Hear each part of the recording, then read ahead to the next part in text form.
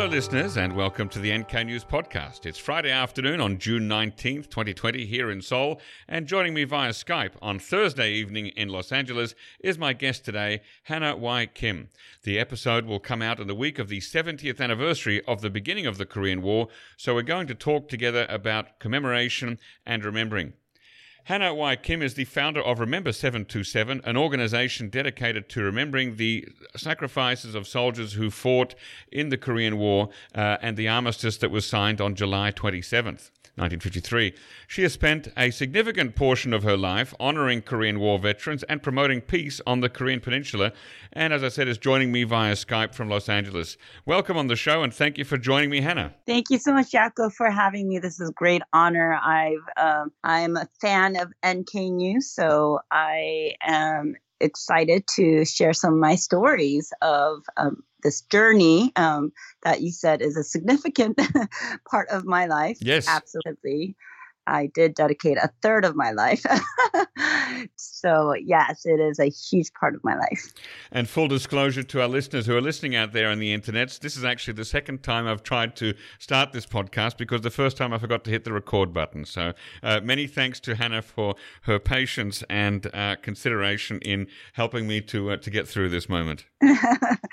This is fun. This is very fun. It's only the beginning, too. That's exactly right. So in 2008, you were a graduate student and you wrote to a Democratic congressman who happens to be a Korean War veteran to initiate some legislation to declare July 27th a National Korean War Veterans Armistice Day in the U.S. How did you get that idea, and tell us about that process? Well, so you said he happened to be a Korean War veteran, but because he was a Korean War veteran, I had contacted him, or we call it lobbying him. So yes, technically I am currently in Los Angeles, just here actually just to visit my parents because Los Angeles is my hometown. So back in 2007, I went to DC not only to attend grad school, but I had secured an internship there. So that was my first time when I visited the National Korean War Veterans Memorial. I saw that in January this year myself, also for the first time.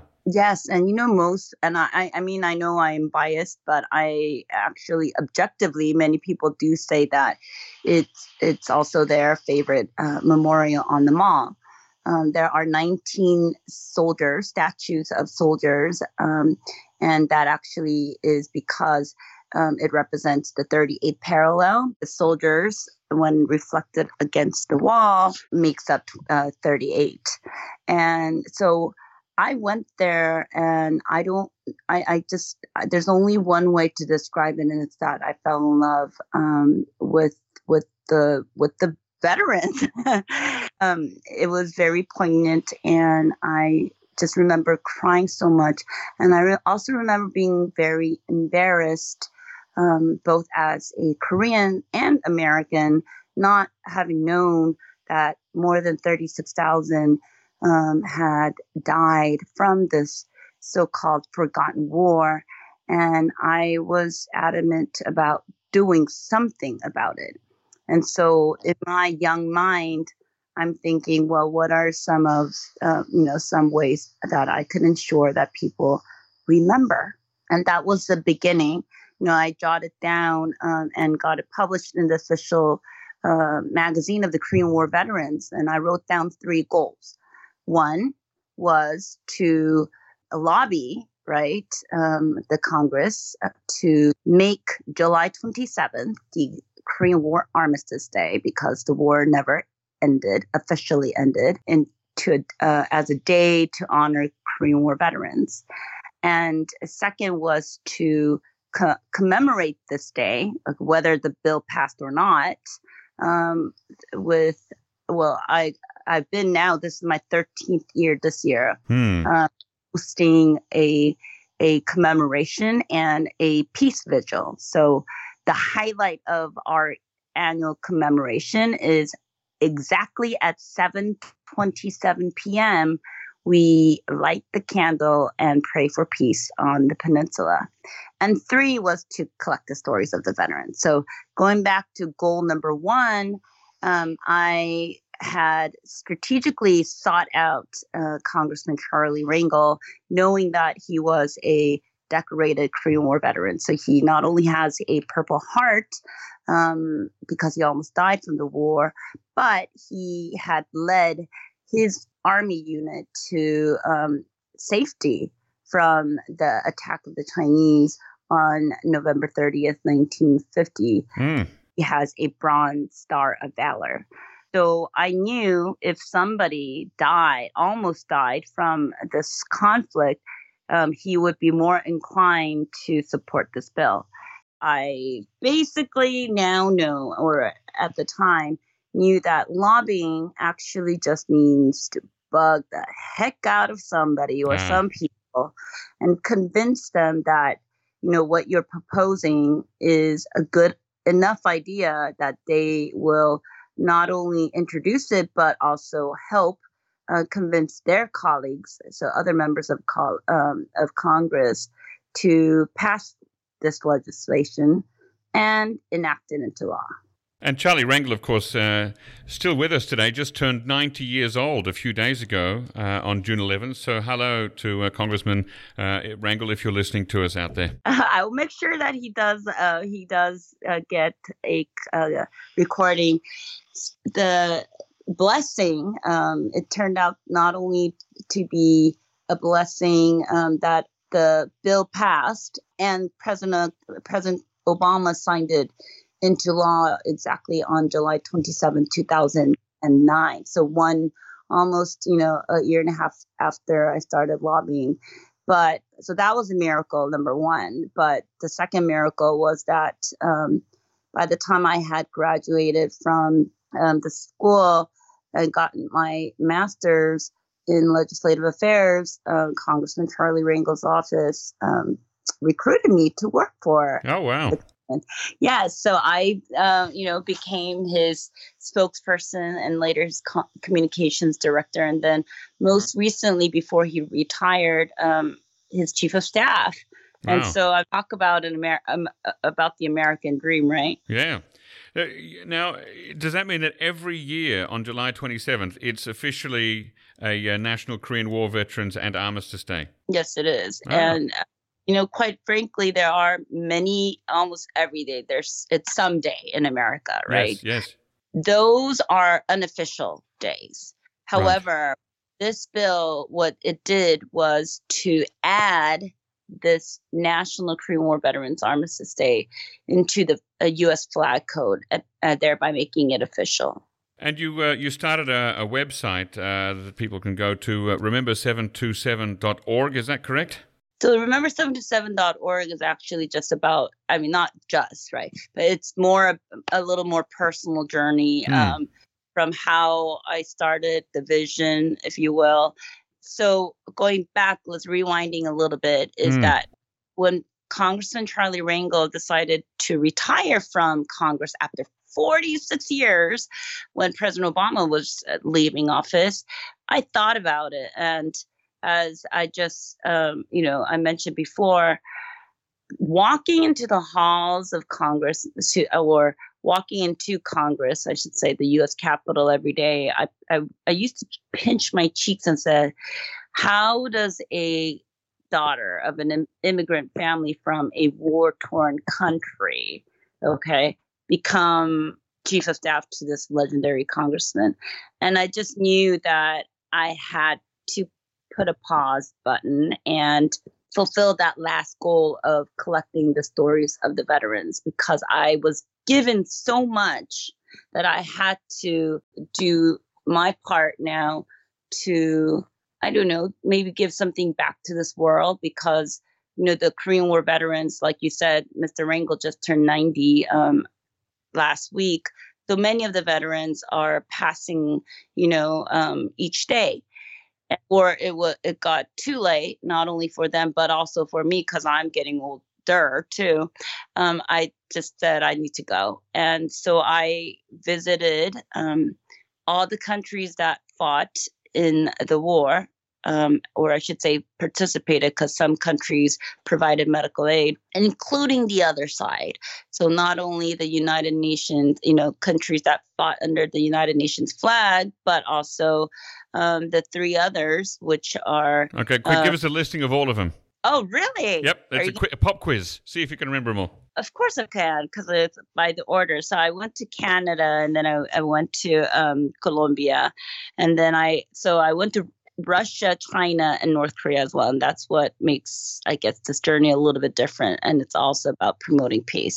But going back to, and then all the European countries, so the Benelux country, right? Belgium, Luxembourg, and Netherlands, and then France, UK, Italy, Greece, Turkey, also went to Ethiopia, South Africa, and just going to say also Suriname, which I went later. It was a Dutch colony. So that's one that most people miss.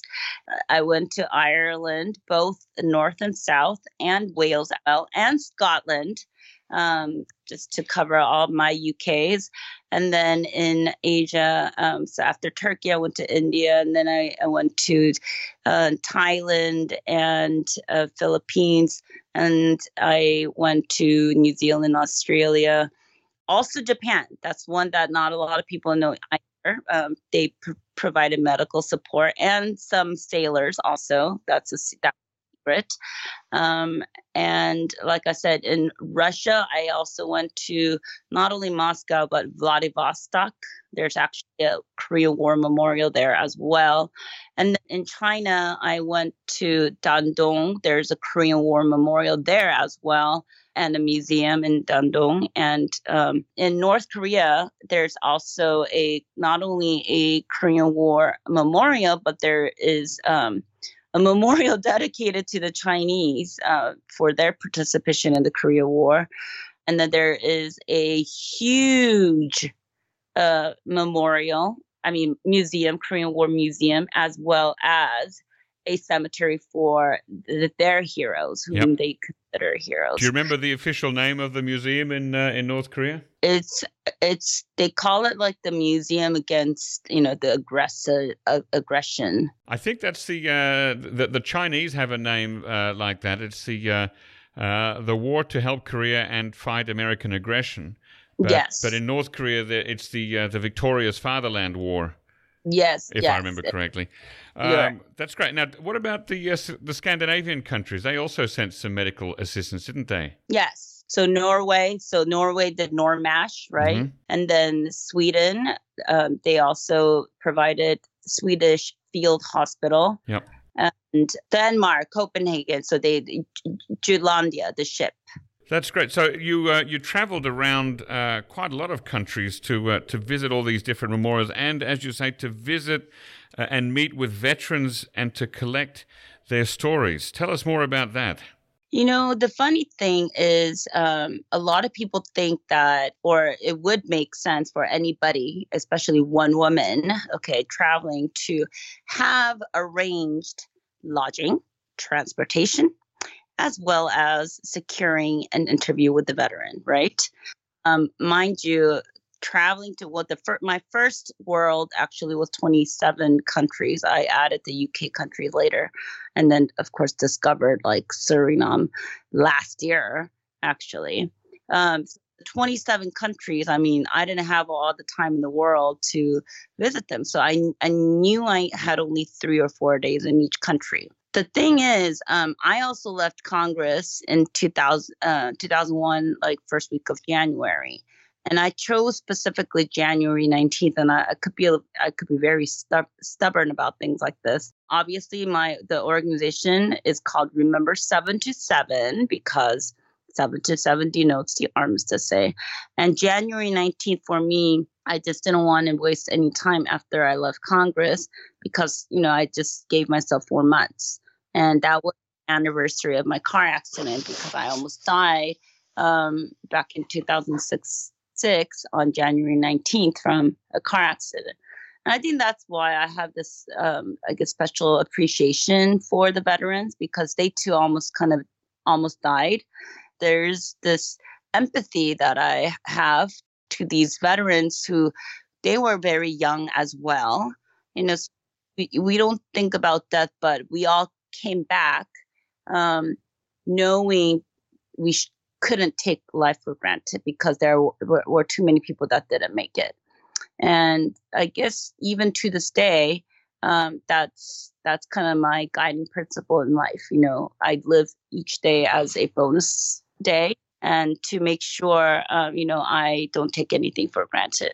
And so what I did was just basically book the tickets, because knowing, each country, I just Googled, the country name and Korean War Memorial, and I located, luckily each country had one, at least one. And I just booked the, flight to the nearest city. And then I started looking for the veterans. I started contacting cold mails, I found, associations online, or sometimes, and this is how I know, this is why I appreciate the press and the role of the media, because many times I was only able to contact or know about a veteran's, existence just through an interview article that I read, and I would contact the reporter or ask around whether they could help me locate the veteran. And that's how I just embarked on this journey, not knowing the last thing I figured the least of my worries was where I'd be sleeping. But luckily, not only was I able to meet a veteran everywhere I went, but except for North Korea. So that is a country I was not able to officially meet nor interview a veteran. Interestingly, however, so many people, well, actually, nobody knew that I was going to be going to North Korea. Actually, I want to save the North Korean story for a little bit later on, because I've got that down here on the list. So just hold on to that. I have a question. So you're a Korean American. When you go around the world to meet veterans and thank them and to visit the memorials, are you doing that as an individual, as Hannah Y. Kim, or are you doing it on behalf of Koreans or Americans or Korean Americans? I'm just sort of interested in how you situate yourself and your project. Oh, I love two things out of that. Number one, I just never considered this as a project, only because then I know I'm like nitpicking right now, only because it just became a part of my life, my mission, if you will, or my calling. So it's still a part of my life. But number two, I made sure when I went, that I came to say thank you, not as an individual, but on behalf of all grateful Koreans around the world. So not as a Korean American, but as a grateful Korean, because the reality is that none of us would be where we are without the sacrifices of the veterans. And I wholeheartedly believe that. Especially living in America, out of the more than 40,000 who died, all in total, who fought under the United Nations command, U.S. suffered more than 36,000. So we bore most of the brunt, and to the American veterans, because I'm also American, I mean, I'm doubly grateful. Now, I hear sometimes from Americans that Korea isn't grateful enough as a country to those who sacrificed their youth and their lives to fight for it. What do you think of that? Really? That is the first time I ever heard that. Well, I think particularly in terms of politics. So with regard to the current Korean government under President Moon Jae-in, I have heard some people in America say that they feel that the current government is trying to downplay the role of outside nations in fighting to save South Korea. Have you come into that kind of into contact with that kind of conversation? No, and if some people are saying that, it's only probably because compared to maybe some other administrations, they may feel that. Um, but I can guarantee you, I met more than 1,200 veterans around the world, and just in America, 1,000. And every single one tells me no other country nor people have expressed or conveyed, their gratitude, our gratitude, like the Koreans or the Korean government. So I'm not, I like, this is my first time actually hearing that, but I would say only in a political, context, Yep. right? Again, it's compared to others. A case in point is recently, I mean, even the Moon administration, I think one of the proudest, I guess, gestures, okay, that or generous gestures the Korean government showed was to send the masks to all Yep. the Korean War veterans. Right. Not, if I'm correct, not only in America but to other countries as well. That is significant. It was extremely appreciated. In fact, one of the grandpas called me 3 days ago and said, "Hannah, do you have a mask?"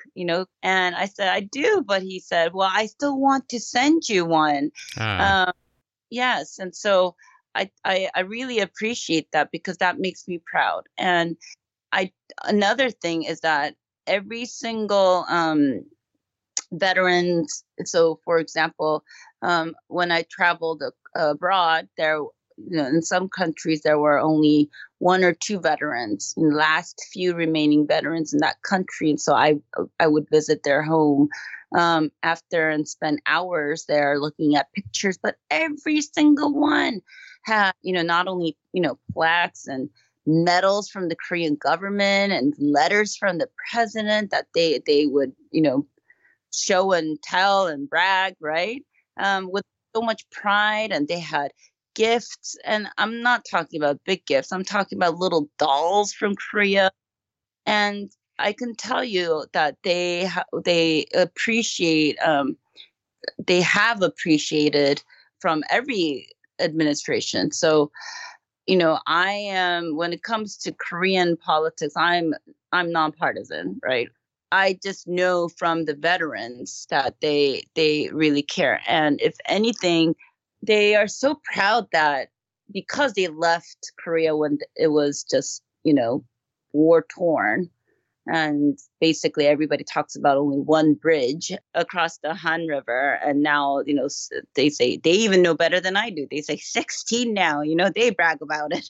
And I can assure you, many, many, many just feel bad that the other half don't have what the southern half, has. So I can assure you they're very proud. Now, you on your journey around to all the different war memorials around the world, some cynics might say that you just wanted a good reason to travel around the world and visit 30 countries. What makes it more than that? You know what? That makes me chuckle. And number one, if I would have wanted to travel around the world, I don't think I would. Any crazy person would want to do that, and like averaging 3 days. My itinerary basically allowed me to arrive at the country, go to the house, the next day drive far out to meet the veterans, and the next day go to the memorials, and then probably pretty much the next day fly out. So many times I saw very little of the country, so there was almost no sightseeing. If there was any sightseeing, it was from A to B, like transiting from A to B from the airport, and not to mention the jet lag. I look back at it, and maybe because I was 3 years younger, it was possible, but there's absolutely no way any sane person would even. I mean, that's just not a way to see the world. Although I'm not complaining, it was, again, I would do it again in a heartbeat. My body, after I came back, I naively thought, okay, I could go right back into normal life, resume life. My body did not allow that. It took a very long time for it to recover and regain strength. And by then I got uh, greedy isn't the word. I got more ambitious in terms of, it's like when you fall in love, you kind of can't stop. You like there, you just want to keep on giving. Does that make sense? Says a girl who's not married and single. So what I mean by that is I was, I needed to go back to my career and I needed to start working again. And trust me, I'm not saying, I mean, I worked in government, right? And most people actually raised their brows when I said, I'm going to put everything on hold because being chief of staff to a congressman, I mean, nobody understood why in the world I would leave while I am there and that kind of position. But I just knew that if I didn't, I would not be able to take a break.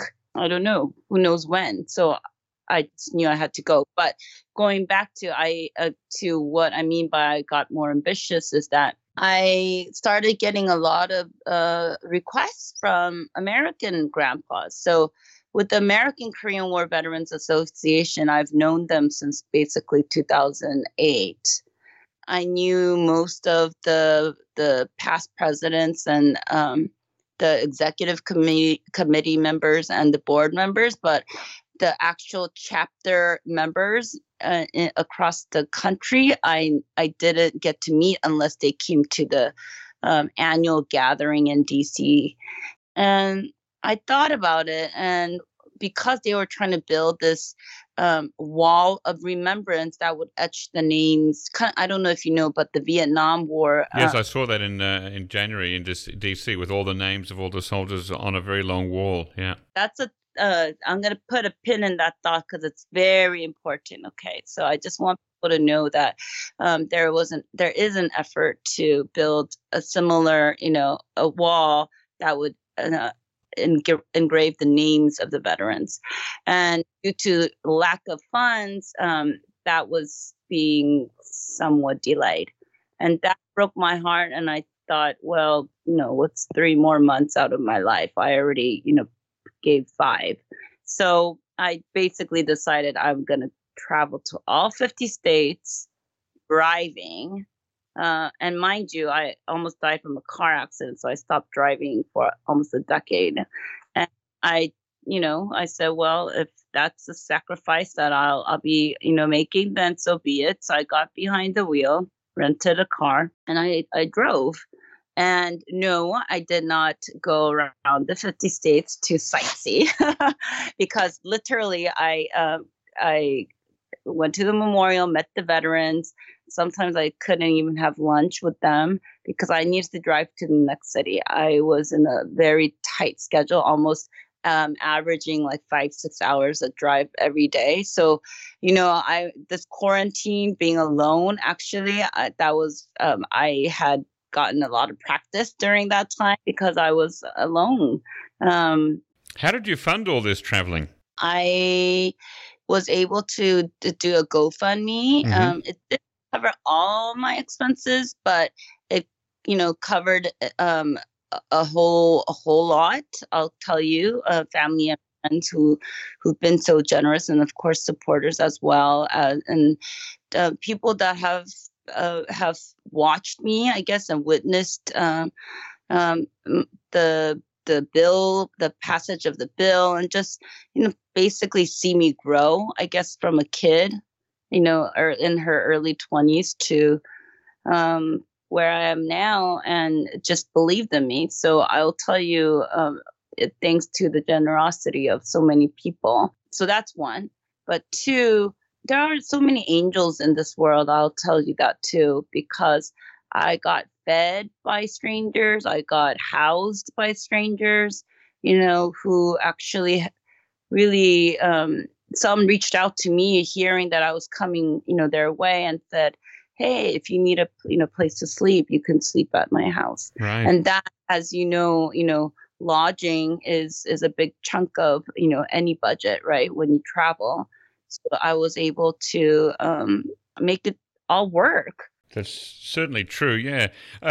Instead of just going to the countries that fought on the South Korean side, you made it a point to also visit the countries that fought on the other side. So you mentioned that you went to Russia and to China and to North Korea. How did you make that decision that you really wanted to visit both sides of the conflict? Oh, that was from the get-go. I mean, from 2008 2007 I wrote a paper, but when I set out this whole vision of remembrance, recognition, reconciliation, and I said those three will eventually lead to reunification, or I guess the other way around. Reunification entails those three, and to me, like, remembrance is the past, recognition is the present, and reconciliation is the future. So remembrance of the veterans and the war, but to achieve peace, we need reconciliation. And because this war never ended, that has been difficult. But how do you understand the full picture? And me and you're a journalist, okay, right? Well, just a podcast host, really. I mean, but you are a storyteller. I feel like I'm a storyteller too. But I think a very important role of a storyteller is to tell the full story, not a partial story, right? And I just didn't. I just couldn't justify me collecting just the stories of one side. And from the beginning, my whole thing was honor veterans, promote peace. And I always say those two are, just different sides of one coin, this puzzle of this ending this war. And this is what I always say. Because some people don't understand how are you glorifying war? Are you why are you trying to rehash the past? And I say, you know what? I think the greatest motivator to try harder to achieve peace is when you recognize how much blood was shed and how much sacrifice was actually made. Then you never want it to go in vain, to have been made in vain. And so you feel more compelled to do something about it. And that's what I wanted to show. So I'm a messenger. I wanted to thank, the veterans, but at the same time, I wanted to come back with the message that look at all the sacrifices that the veterans have made. So at the very least, we should try just a little bit harder, or at least care a little bit, or very simply just at least try to remember, Yeah. When you went to Russia, did you manage to meet any Russian veterans who were in the Korean War as Soviet pilots? Absolutely, positively. And I have to tell you, I was scared. Really? I was scared. Okay, tell us one quick story about that. Well, so it was February. I remember it was beginning of February. So quite frankly, I don't know if I was more scared of the cold or him, but it was both. I got there and I had to stay at a hotel. So I rarely stayed at a hotel throughout my journeys because, again, for the costs. But in Russia, you have to register, where you're, even in the visa. I mean, you got to make sure you do everything, you follow, the rules. And so I got a hotel, and they check each time you go in and out of the hotel, they check your passport as well and who goes in with you. And so, I mean, this is a crazy story, but I was able to get connected to a Russian journalist who is as crazy about learning about the Korean War veterans. And when he found out that I was, looking for a Korean War veteran, he says, he's told me, I know one. So all I am doing is trusting this one person that I never met. Okay. And so he's the one telling me or suggesting me to book at this hotel. So technically, and I'm just saying technically, okay, if you really want it, if you was not a good person, I may not be speaking to you right now. Okay. But, we all have intuition, and I figured he was a good person.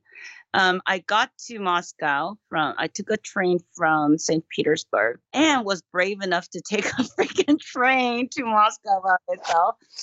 And I got to this train station because that's where we decided to meet. And all along, I found out then he does not speak English. Oh. Yes. So he was using Google Translator the whole time that we were messaging each other. Oh, wow. So I said, oh my God. So, we're doing a lot of sign languages. And he says, well, don't worry. Tomorrow morning when the veteran comes, there will be a translator. So I'm like, okay, thank God.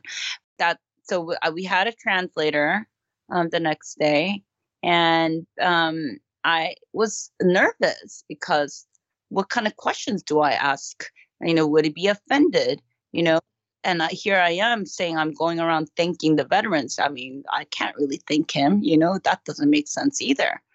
But I'll tell you, well, first of all, one of the interesting things that he told me was that, number one, so two things that I remember very distinctly is that, number one, they had to sign an agreement, that a consent form. They will not tell anybody about their participation for at least 25 years. He said to be safe, he didn't utter, a single word about it until 40 years. Number two, it broke my heart when he reminded me that, just 5 years before the Korean War broke out, I mean, the Soviets fought alongside America against, the Nazis. So, the same pilot that were literally flying together, shooting down other, planes, were now shooting at each other. And that's what war does, makes the enemies out of friends. And 70 years later, I had no reason to not see him. And you know what? Even to this day, among all the veterans that I met, for some reason, he was most passionate about peace, lasting peace on the Korean Peninsula. He was so ardent and fervent about it. We were hugging each other and just crying. And I remember thanking him. I told him, I cannot thank you for fighting against, South Korea or Americans at the time, but I want to thank you right now for being, so caring and for your heart for the Korean people and the Korean Peninsula. So his name was Vladimir, and I remember him so vividly. And you know what?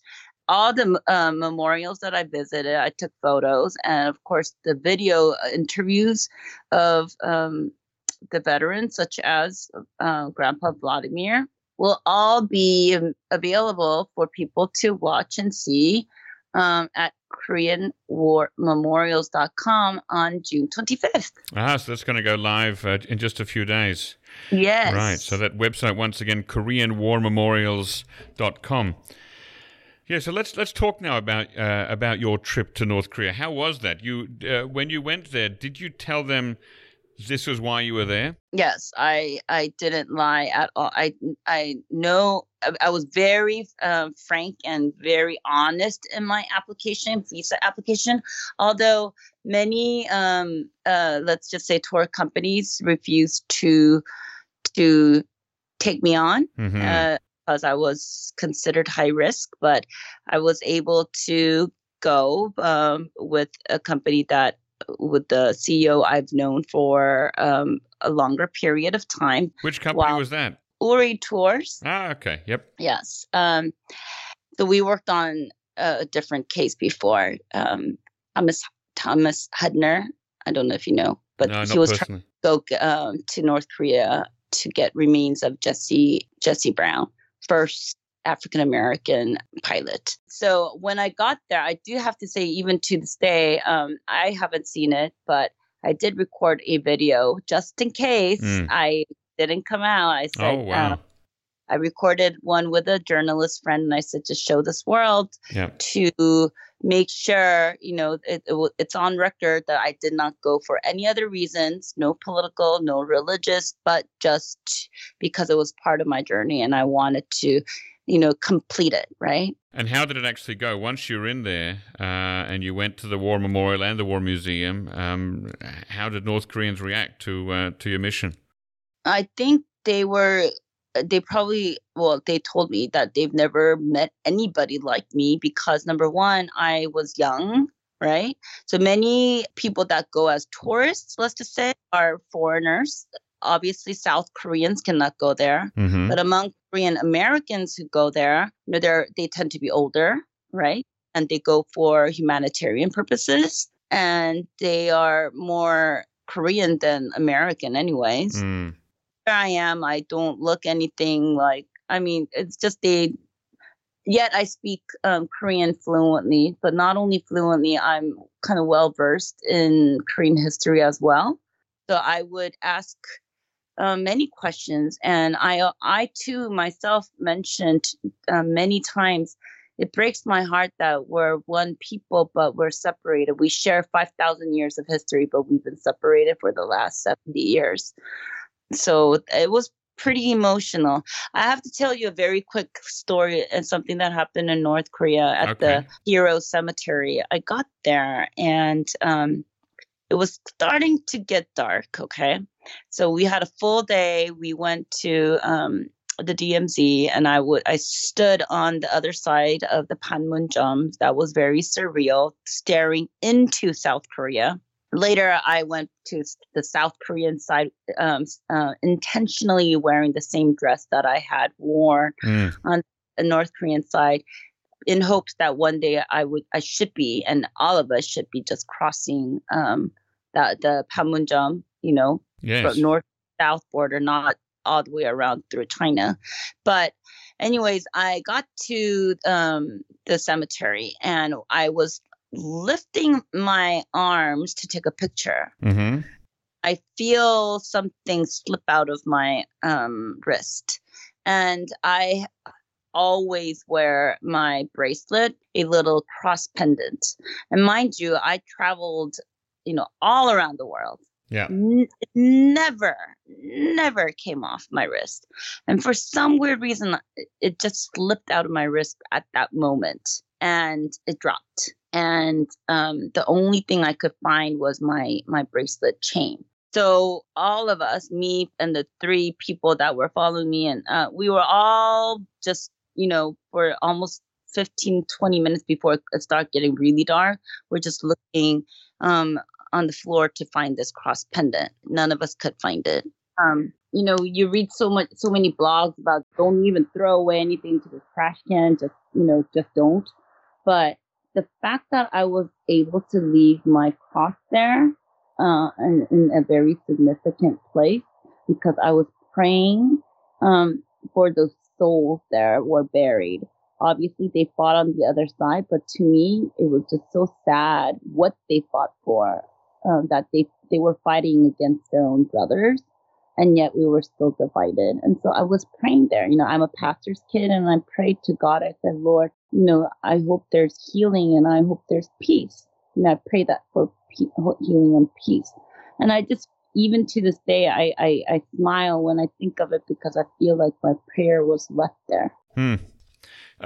You mentioned just earlier how you stood on both sides of the demilitarized zone wearing the dress, looking back, from the north to the south, and then later from the south to the north, and you look forward to a time when we can all just cross that border. And you also mentioned earlier that one of the three pillars of your idea of peace building is reconciliation. Now, there is a group of women who mobilize for peace on the Korean Peninsula called Women Cross DMZ. Are you familiar with them and their mission? I know many of them. Right, and from their website, they say they educate people on the urgent need for peace in Korea and women's leadership in the peace process. They meet with senior officials from the U.S., South Korea, and North Korea, and other countries to advocate for diplomacy and a peace agreement to permanently end the Korean War, not just an armistice.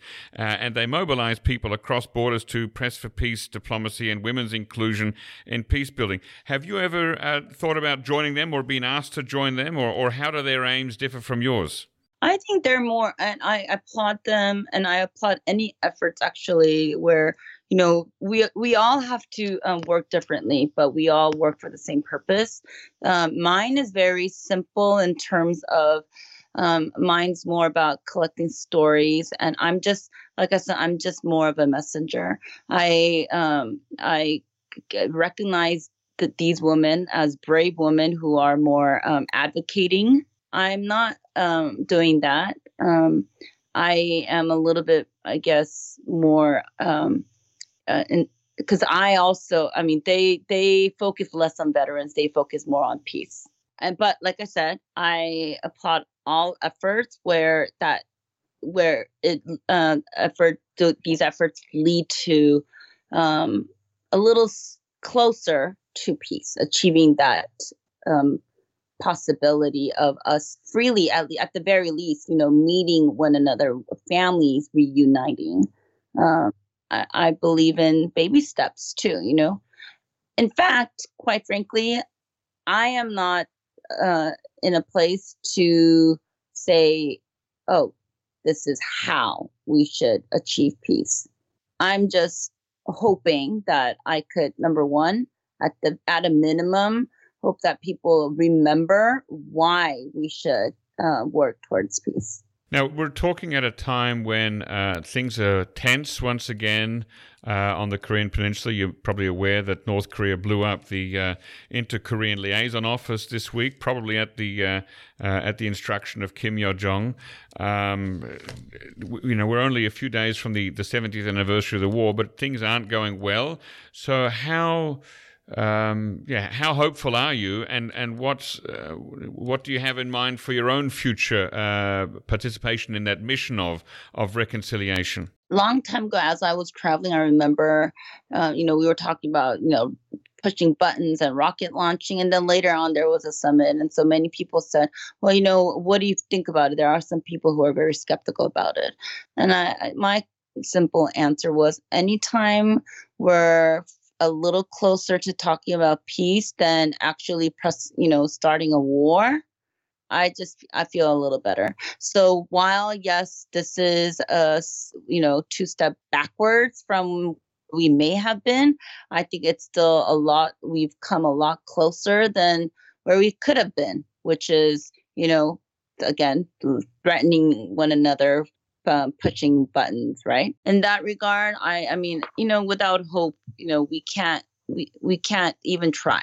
And I'm just hoping that it's only because it's nearing June 25th, they too have to commemorate it in some way, right? I'm just hoping that we just keep pressing on, and we keep on pressing on. Yes. And all the more reason, thank you so much for saying this, because, all the more reason, just average people like me, we all can do something. To get involved in the peace process. Yeah. And we've all got to play our part. You know what? Going back to the first story that I told, or how I got here, I was in 2007, 2008. I mean, I was 24. And what 24-year-old Hannah thought she could do was, hey, I'm just going to see how I could help people remember this so-called forgotten war and so-called forgotten heroes. And look where I am now. I'm still doing the same thing, but maybe on a slightly different scale, because I travel, the world. But I know so many people, and you mentioned Women Cross DMZ, and there's so many other organizations and people just doing just wonderful things. But whether it's quietly or not, but all I'm saying is, whoever is listening right now, wherever they are, we can all do something. And I'd say, when I say something, I mean something very little. It doesn't have to be grandiose. Every little makes a mickle, or something like that, as the old saying goes. Yeah, that's a good note for us to end on. Thank you once again, Hannah Kim, for coming on the show today. We encourage our listeners to go back and look at the website. Remember 727.org and Korean War Memorials. That's with an S on the end. KoreanWarMemorials.com. Right, Hannah? Yes, thank you so much for having me. I am extremely honored and thankful because this is a very special occasion. It's actually very historical. Yeah. So, where will you be on June 25th, on the 70th anniversary of the outbreak of the war? Where will you be and what will you be doing? I will go back to Washington, D.C. I will be staying there. And on July 27th, it will mark the 13th year I'll be hosting an event. So, of course, I'll be at the National Korean War Veterans Memorial. Ah, fantastic. A wonderful place. Yes, which, as you pointed out, all your listeners could view and watch videos from my website. I have hundreds of videos from every country that I visited. So at the very least, maybe just wherever you're tuning in from, yep, just Google your own country and then see what your country did. That's a great idea. And it's all been interpreted into English. Yes. Excellent. All right. Well, thanks once again, Hannah, for your time. You've been very generous today. Ladies and gentlemen, that wraps it up for today's episode. Don't forget to subscribe to this podcast and also consider buying a subscription to nknews.org, where you will find the best and most up-to-date specialist journalism on all matters related to North Korea. Our thanks, as always, to James Fretwell and Chad O'Carroll for facilitating this podcast, and to Arius Dare, our post-recording producer genius, who cuts out all the extraneous noises, awkward silences, bodily functions, etc. Costs involved in the production of this podcast were partially funded by the Uni Korea Fund, for which we are extremely grateful.